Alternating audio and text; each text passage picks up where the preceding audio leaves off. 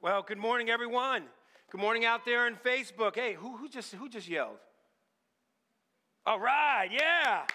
Woo, I need some of that. All right, well, welcome. Facebook Live, we're so excited you are joining us this morning. We're excited about sharing with you. How many of you are sluggish?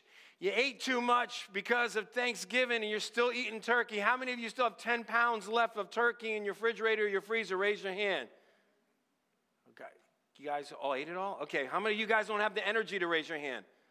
Yeah, there you go. There's some of them over there. Okay, I can see that because either we eat too much turkey or we're just relaxed too much for a couple of days and we just don't want to get out anymore. But we're glad that you're with us this morning. I'm trying to give you guys a little bit of energy this morning like I often do. Well, so we are in our last week of our stewardship sermon series entitled In Blank We Trust, which each week we were filling in the blank. This week we are going to fill in the blank in God's treasure we trust. Money matters. And it does because without commenting about money, we often say that money as Christians, we can see that as being something that's negative. But we're hoping that by sharing with you that there's a positive element to money. Like we've been sharing and showing you guys some money for the last couple of weeks. Obviously, this isn't my money, but it's all God's money. And what we're going to talk about this week is about what do we do with God's money? Is it really His, ours? We hope that today we'll be able to touch on that. And the question is, are we rich? As Americans or throughout the world. Some years ago, about 10 years ago, there was a book written in The Whole of the Gospel. And The Whole in the Gospel, what was being written by a gentleman, by Richard Stearns, he wrote about the perspective of how wealthy we are in America in comparison to the world, and what do we do with the money that we have, and how do we reach those who are less fortunate, who are oppressed and poor. But he did highlight something in his book that I want to share with you that was 10 years ago, but it still stands true to today. So let me just ask the question, and if you were to ask it personally yourself as I am about to, am I rich? Well, let me just read a couple of things to determine that as we assess that. You got $2,200. In this world, you are rich. Assets, not cash, of $2,200 per adult place a person in the top 50% of the world's wealthiest people. You have $61,000 in assets, you're among the richest 10% of the adults in the world. If you earn $25,000 or more annually, now this is 10 years ago, but let's up that to about 35, 40. You are in the top 10% of the world's income earners. If you have any money saved, a hobby that requires some equipment or supplies, a variety of clothes in your closet, 2 cars in any condition, and live in your own home, you are in the top 5% of the world's wealthiest people. You might say, I don't feel like it, but you are. If you earn more than $50,000 annually, let's up that to 75 today. At 50, you are in the top 1% of the world's income earners. Now, if you have more than $500,000 in assets, you are part of the richest 1% of the world, which stands true to even today. It even starts at 450. United States household income percentage from a CNN Money article states this: top 50%, 55,000. Okay, top 50%. The top 25% are 97,000 in a family income. That's for 2 people, 3 people, whomever's working in the household. 160,000, you're at 10% of the richest people in the United States. 220, you're at 5%. And then, of course, 1%, as I mentioned, 450,000 or more. Now, when we understand that, whether you're at any level, whether to the world or the United States, many of us would not categorize ourselves as rich people, but yet we are. Here in America, we have so many resources. I shared this again a couple of weeks ago when my son said, Dad, that's not that much money. It's about $1,100 in my hand. But I'll tell you, though, it isn't that much money today because if you think about it, it can't carry you too far to what you would dream for. But the question is always this, though. In light of money, in light of Christianity, in light of who we are in Jesus Christ, we talked about last week, we talked about godliness, we talked about the importance because godliness is established in Jesus Christ. That's the theme of 1 Timothy, and we're going to look at it again. And when you're looking at 1 Timothy and godliness, you have to understand that we are bought with a price. We are redeemed with the blood of Christ. We are to do the works in which God has called us to do. And God is satisfied when we take what is money and ultimately use it for his honor and his glory. Now, I talked about last week how it was the now and the present and now. Like if you're talking about the here and now, if we lived on that and thought this was all of our money, then sure, you just keep going this. Money, money, money, money. And you just keep doing it. You keep counting saying, it's mine, it's mine, it's mine, it's all mine. And it's all, you sit there. But in a democracy, you would say that. But as Christians, we live in a theocracy. See, in a democracy, it's easy to just say, it's all mine. But in a theocracy, then it changes the perspective. It changes how we see money. Because as I just said, if you're bought with a price, chosen by the blood of Christ, servants of the Most High God, then now the mentality changes. Because now we're his. And so the money is no longer ours, it's his. And as we think about it, we look at money, then the question is, what are we doing with his money? Randy Alcorn, in the book, The Treasure Principle, has one of his first principles, and he says this: God owns everything, and we are his money managers.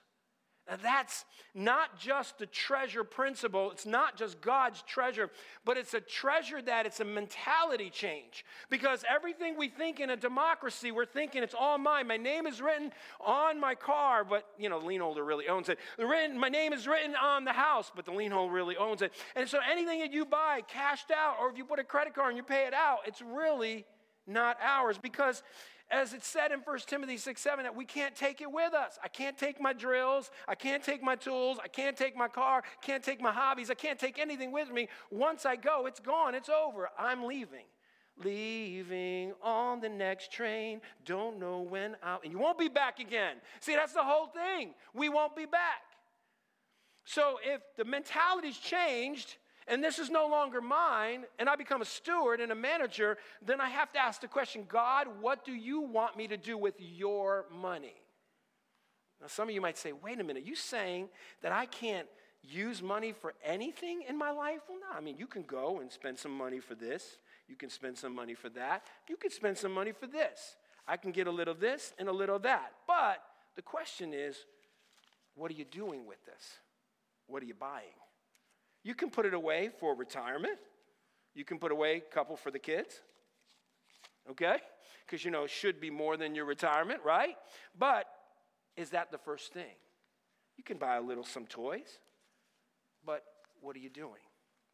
That's why it's important for us to recognize that the treasure is all his. See, I entitled this sermon, Making Dollars and Cents.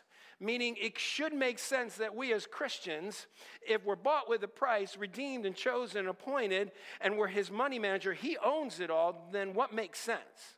If it's his treasure, what makes sense to do with what he wants us to do? So then I asked the question, how do we use God's treasure? And that's what Paul was saying to Timothy in 1 Timothy chapter 6. So here's a couple of things I want to share with you today.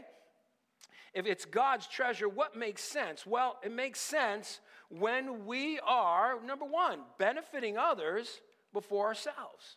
Benefiting others before ourselves. Now, before I get to 1 Timothy 6:18, if you have your Bibles with you, you have your phone there, you could just pick it out. You could see that at this point, you're looking at Timothy. Timothy verse 17. 1 Timothy verse 17, and as you're looking at it, it says, as for the rich in this present age, charge them not to be haughty nor to set their hopes on the uncertainty of riches, but on God, who richly provides us with everything to enjoy. So as we look at this first part before we get into 18, he's talking obviously to the false teachers. He's talking to Timothy to try to command them who are Christians not to fall into the traps of the form of godliness that we talked about last week, because the false teachers were falling into this trap and misleading others too. So when we think of the word rich and we think about the present age that he was talking about then, he's commanding them, as we could even today in our present age with Christians, not to be haughty. Now, it's not the word conceited or puffed up, not the same word that we talked about someone who would be mentally ill if they were conceited and puffed up. But this word haughty just means to be proud. Because when you have money, you start to say, yes, I have this money. It's all mine, mine, mine, and I can do what I want. And you start to feel the sense of power and the sense of emotion and saying, wow, I could actually manipulate people to do what I want with all this money, and that I become important. But he's telling them, don't be haughty. Don't think it's yours. It's not. If you're bought with a price, it's God's. And it's easy to say intellectually, but so challenging emotionally, because when we get our eyes set on it, we think it's ours. And so he says to set their hopes not on the uncertainty of riches, meaning the possessions, the materialism. It's uncertain, but he's saying place it on God. See, the two temptations that often people have when they're rich is pride and also the trust in money. This is a sense of security, a sense that if I had more money, I could do this and I could do that, and I can do more of this and more of that. But God is saying, what's your first thought when you see money? When you see the shade of green with lots of numbers on it, what do you think about? See, this is what God is saying. He's saying you can't trust in the uncertainty, but you can trust in God who is certain. He puts on their setting their hopes. The word hope is in the perfect tense, which simply means this, that they were set in the riches. That person who was a false teacher, someone who's following him, they were set.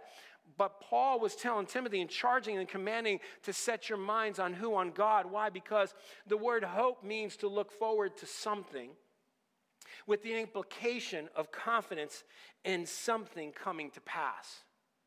And so what he was saying was hope in God, because putting their confidence that God, who promises he will do something, he will fulfill it. So when he's telling them to hope in Christ, to set their hopes on Christ and the one who will return, then we need to focus on Jesus. When we focus on Jesus, we're focusing on godliness. When we focus on godliness, then the perspective of money changes, because it's no longer mine but his. And see, so it's a mentality that has to be reversed and transformed in our minds, but it doesn't come naturally, because the first thing we do, we lean on money. And then he goes on to say, who richly provides us with everything to enjoy, which means you can have joy in knowing that he provides for us. He supplies everything we need. But God, who gives us riches, wants us to do more than just enjoy what we have. He wants us to enjoy by giving it to others. Because, right, it's his, not ours. So when you look at this verse in 1 Timothy 6:8, now we start to look at a couple of important statements here that are true that we have to follow. It says they are to do good. They are to do good, because in God's nature, he is good. And in God's nature, in essence, he gives. And so Paul is saying to Timothy they need to do good. The word good means to do that which benefits others. So the greatest act of God's love is doing something that benefits another when they don't deserve it. Watch that now. When they don't deserve it. It's easy to do good to someone who does good to you. But when someone does not, and they've mistreated you, God's calling you and I to do good to that person. You ever notice when we try to give, you see someone who has that sign who says, please feed me and my entire family. You haven't had food in months and months and months. Could be true. You know, those people, you look them up, they're making good money. But they have there, and they're holding their sign up. What's the first thing, I don't know, goes through your mind? What goes through my mind is like, okay, if I give to that person, what are they going to do with that money? Are they going to use it for their own pleasure? Are they going to use it to buy some more beer or wine or whatever, or some kind of substance that for their addiction purposes? Or Is it just not my job to do that and I just give? And see, we rationalize, we struggle, we question. And it's natural, it's fair to question those things. But God is saying, what do we give toward? Who do we give toward? And what do we do with the money in which God gives us? But initially what we do is we struggle. And whether the people deserve it or not, we have to give because it's in the nature of who God is. In Acts 14:17, when Barnabas were there in Lystra, he was highlighting to these people who were following false gods, and Paul was making a witness about the King of Kings, the Lord of Lords, the God of the universe, the Creator, and he was telling them in verse 17, yet he did not leave himself without witness, for he did good by giving. He did good by giving. The only use of this word in the New Testament, he did good by giving. You, what? Rains from heaven and fruitful seasons, satisfying your hearts with food and gladness. It wasn't in question whether they deserved it or not. He just said, good by giving. That's the nature of God. And if you and I were bought with a price, then we have to ask the question, what is God calling us to do? If we are in Christ, we need to do good works by giving. Good works by giving. That's what he's calling us to do. And he's saying in the nature of it all, that's what it's manifested. That's generosity. That's even in what he's saying here in Mark 10:45 when Jesus said, for even the Son of Man came not to be served, but to serve and to give his life as a ransom for many, sacrificially, as a servant, giving his life. The word for there is a preposition in the Greek that means in place of, instead of, uper. And it's the idea that he gave his life. So it's good and he gives. He gives and it's good. So so we have to make sense of that if God is good and he gives, so do you and I. And that makes sense. Number two, God's treasure makes sense when we are being rich in good works. Being rich in good works. Now, we understand, we've seen this passage, being rich in good works is so important. In fact, the idea of the word rich in the Greek is to be plentifully supplied with something. Be plentifully supplied with something, with God's riches and giving his riches to others. That's what it's all about. See, that's what he's saying in the scriptures. It's an investment. An investment means to give out of your wealth and my wealth for others. That is pleasing to God. That's what he's saying here in the scriptures. Giving that which is God's.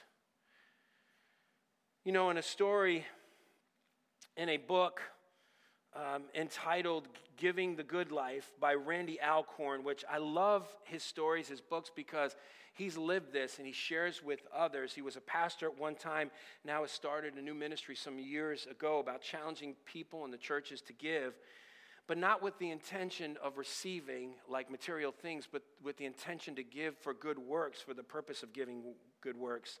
There's a story about a young girl, a 10-year-old. I want to share this with you.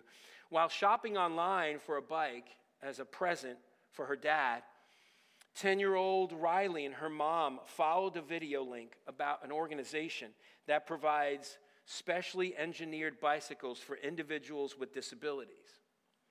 Seeing the happy faces of people riding the bikes, Riley told her mom, I'm going to buy a bike for one of those kids. Riley's mom loved her daughter's heart, but the cost of just one special bike was a few $1,000s. 2 days later, Riley showed her mom a letter she'd written explaining how the bikes could help those in need and requesting donations. After Riley sent the letter to 75 relatives and friends, money started pouring in. Word spread as a Christmas neared, more donations came. On Christmas, Riley donned a Santa hat and delivered bicycles to 3 girls. 13-year-old Ava, who has spina bifida. 15-year-old Jenna, who has cerebral palsy. And 4-year-old Rose, who has a rare genetic disorder. This is the best Christmas I have ever had, Riley declared. She ultimately raised enough to pay for 7 bikes, each given to a grateful recipient. Riley says that when she rides her bicycle with one of the girls she gave a bike to, I like to go fast, get sweaty, and feel the breeze. So does Ava. She pumps her arms, not her feet, but she really flies. Riley plans to continue raising funds for bicycles every Christmas. She says, I want kids to feel the wind in their face. I mean, that's an amazing investment. She didn't allow anyone to question or doubt. She didn't allow doubt to consume her. She didn't think that it would be impossible. She just said, I want to invest in blessing someone else.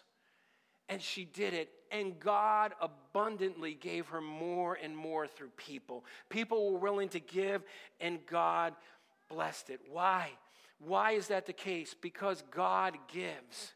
God gives to you and I. It even says that Jesus had to be poor so we could become rich. I mean, that's the concept. It says here in 2 Corinthians 8:9, for you know the grace of the Lord Jesus Christ, Paul says, that though he was rich, yet for your sake he became poor, so that you by his poverty might become rich. See, we are rich. We have so much money. We are wealthy. We have so much money to give. Too often people say, well, you know what? I don't have the money. I'll wait till God gives it. Just give. Just give and let God multiply because he will. I can guarantee you with my life, he will. We have seen it in my life. I have seen and heard so many stories. You have seen it. That when we give, we just give and we say, Lord, it's yours anyway. I'll give it back. It's yours. And God will multiply it. Why? Not for you and me, but he'll multiply it so that others can be blessed. It's not about, God will meet our need. He always does. He always takes care of us. If he takes care of those who are not his, how much more for those who are his? God will meet our need. We can't hold on to our money because often it takes ownership of us. And so it's important to understand what Jesus did. And we have to be giving. We don't wait for that. Martin Luther said this, the famous Reformation theologian said this, I have held many things in my hands and have lost them all. But whatever I have placed in God's hands, still I possess. Isn't that awesome? I mean, God is calling us to do with his treasure as he sees fit. It's God's treasure, and it makes sense to give because when we give, God is honored and blessed. The third thing is that God's treasure makes sense when we are blessing others until it hurts. When we're blessing others until it hurts. Again, going back to 1 Timothy 6:18, he goes on to say this, to be generous and ready to share. Those two words come together. Being generous is being liberal with what you have, and sharing is koinonia. And the Greek word that means to give all that you have. I mean, even in chapter 2 of Acts, they gave their possessions to one another. But God is telling the people of God to give to others outside of Christ even so.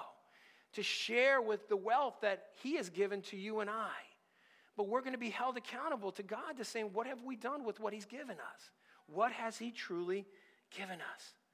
And that's why it's understandable that it is God. See, in a theocratic government, we have to understand it's all his. And if it's all his, we are his managers. And if we are his managers, then we have to understand that we have to give back. You know, in his book, again, The Treasure Principle, Randy Alcorn laid out some roadblocks. Why is it that the people of God struggle to give at times? Why is it that we see all the stats, 2.5% of people are giving to churches and people are not giving to causes beyond themselves? He said these are some of them. One is possession obsession. We think we own our possessions, but they own us. I mean, that's just the bottom line. Number two is the tyranny of things. He mentioned that he got a free TV from someone.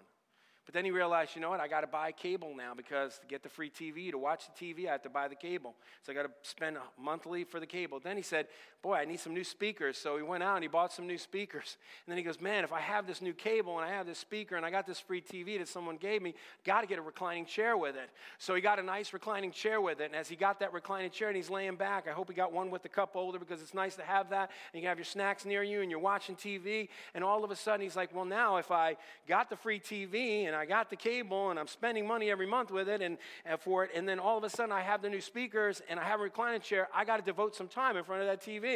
And so he devotes many hours in front of the TV. What he realizes is that the very thing that was given to him for free started to own him.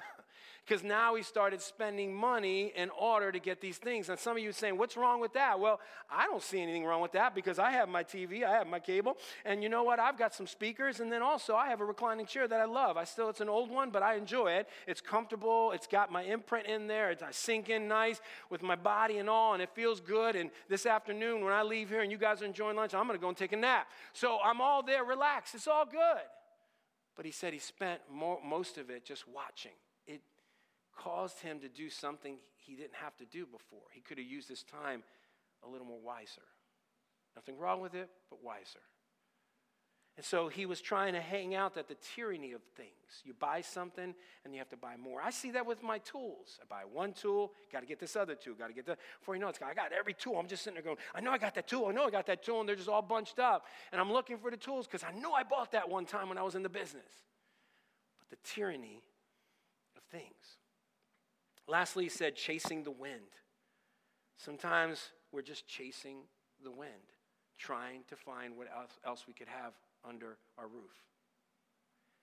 He said, what are you investing in? Are you investing in riches? Where will that get us? And I appreciate that. You know, here's a comment from Jim Elliot, the famous missionary who died serving the Lord. He said, he is no fool who gives what he cannot keep to gain that which he cannot lose. So true. So true. We spend most of our time thinking, how can we gain some more extra money? Instead of saying, okay, God, enough's enough.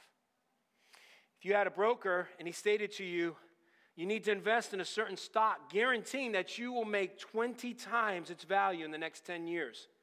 Would you invest in the stock? Wives, would you say to your husband, hey, get on there and learn how to buy some stocks here? What is the guarantee it will do what your broker recommends? One word, COVID. That'll just change everything, right?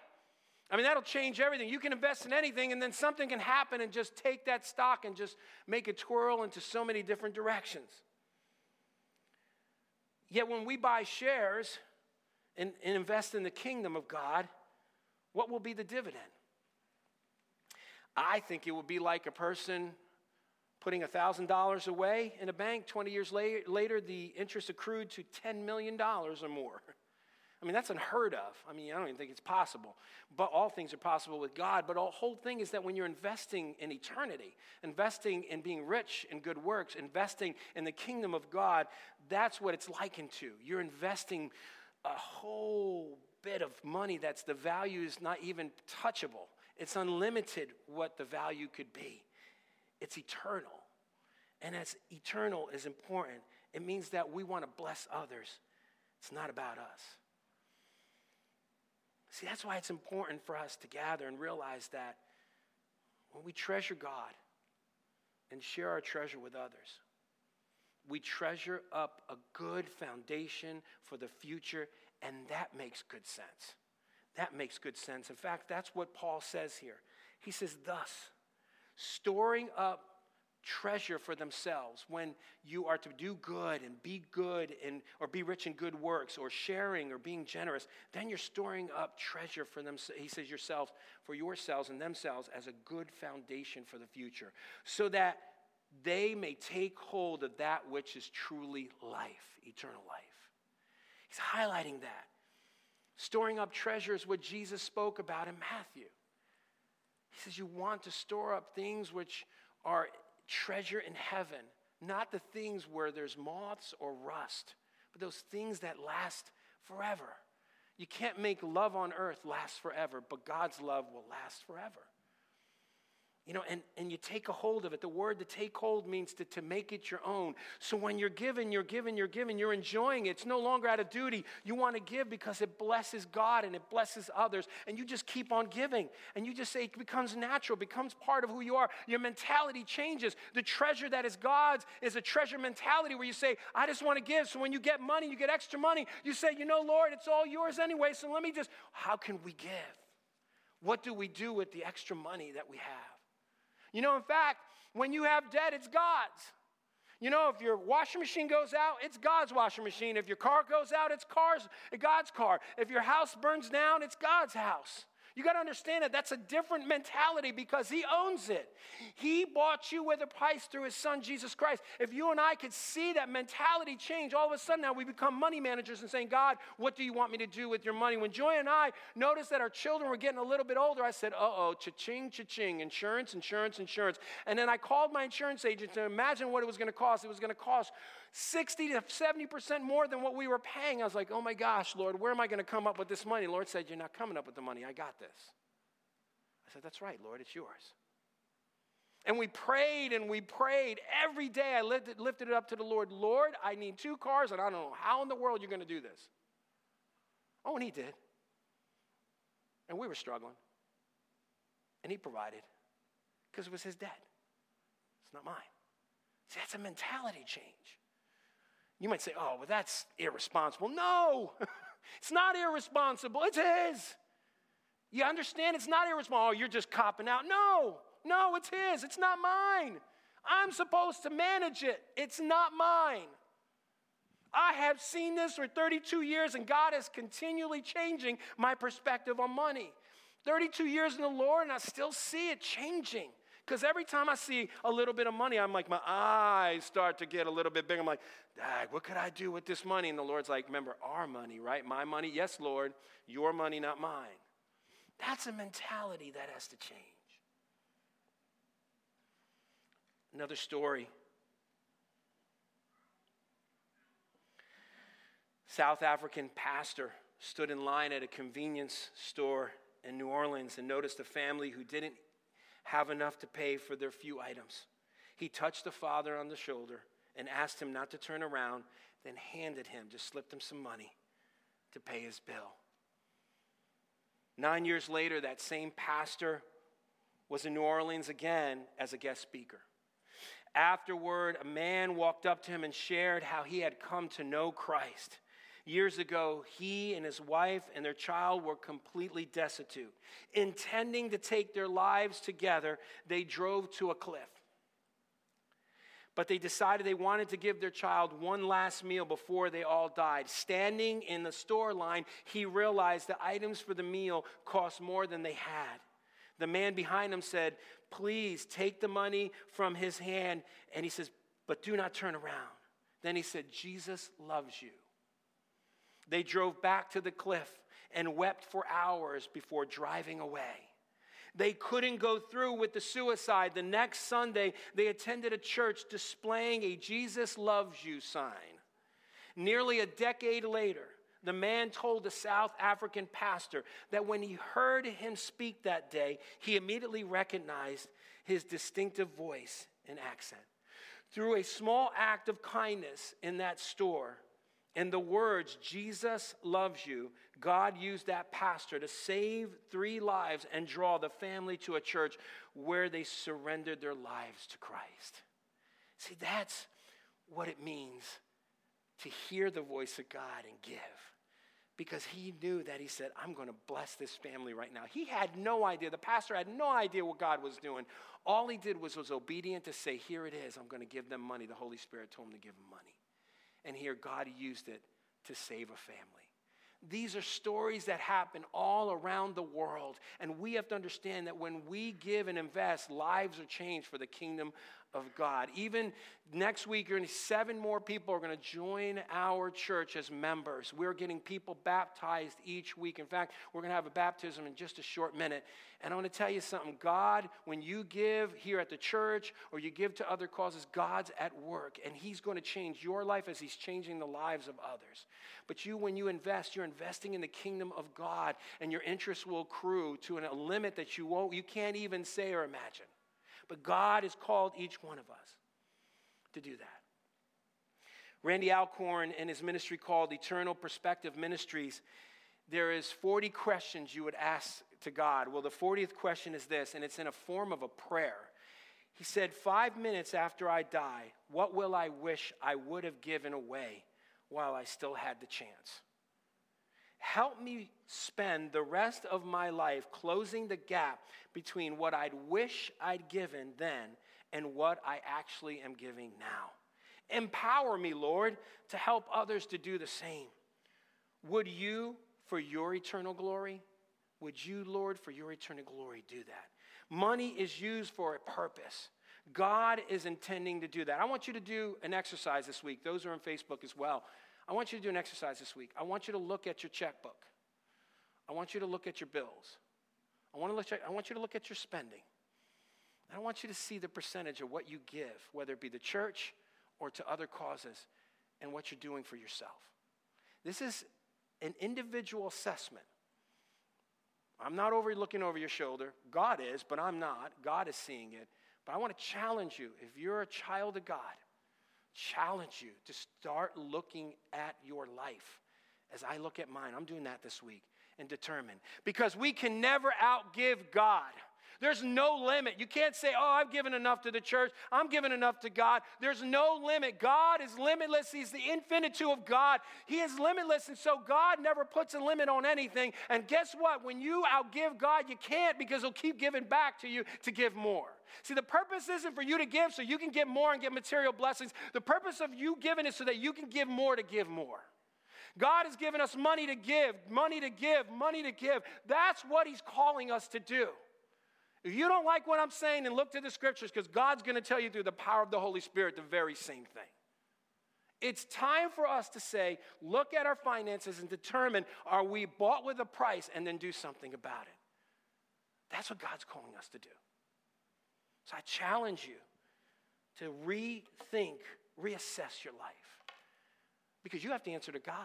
I have to answer to God. I stand before the throne as you will too. Holding accountable. If I had 5 minutes after I die, what have I regretted? I want to challenge you today to evaluate, because I can assure you, when you and I are benefiting others besides ourselves, or being rich in good works, or sharing and being generous, God will bless you. He promises that in his word. Let me give you just an opportunity to assess as we pray and ask God to do a work in your heart. I want you to just bow your heads and close your eyes, and let's just take a moment and pray and ask God to change our mentality in our hearts. God, in these moments now, we ask that you would change our mentality to treasure what is yours, to be managers of your money, not thinking it's ours. God, please help us. We all need help in that area. Thank you for challenging us. It's so important as we look to you today. God, as we transition into a baptism, may I pray that you will be glorified in this life that's been changed, because each one of us that has been giving generously to your ministry is part of this life that's been changed. And we're so excited that this baptism will be an example of obedience on both parts, on our part to give, and obedience on Mike Heiser's life to trust you, to make it publicly proclaimed of your goodness and salvation in his life. In Jesus' name, amen.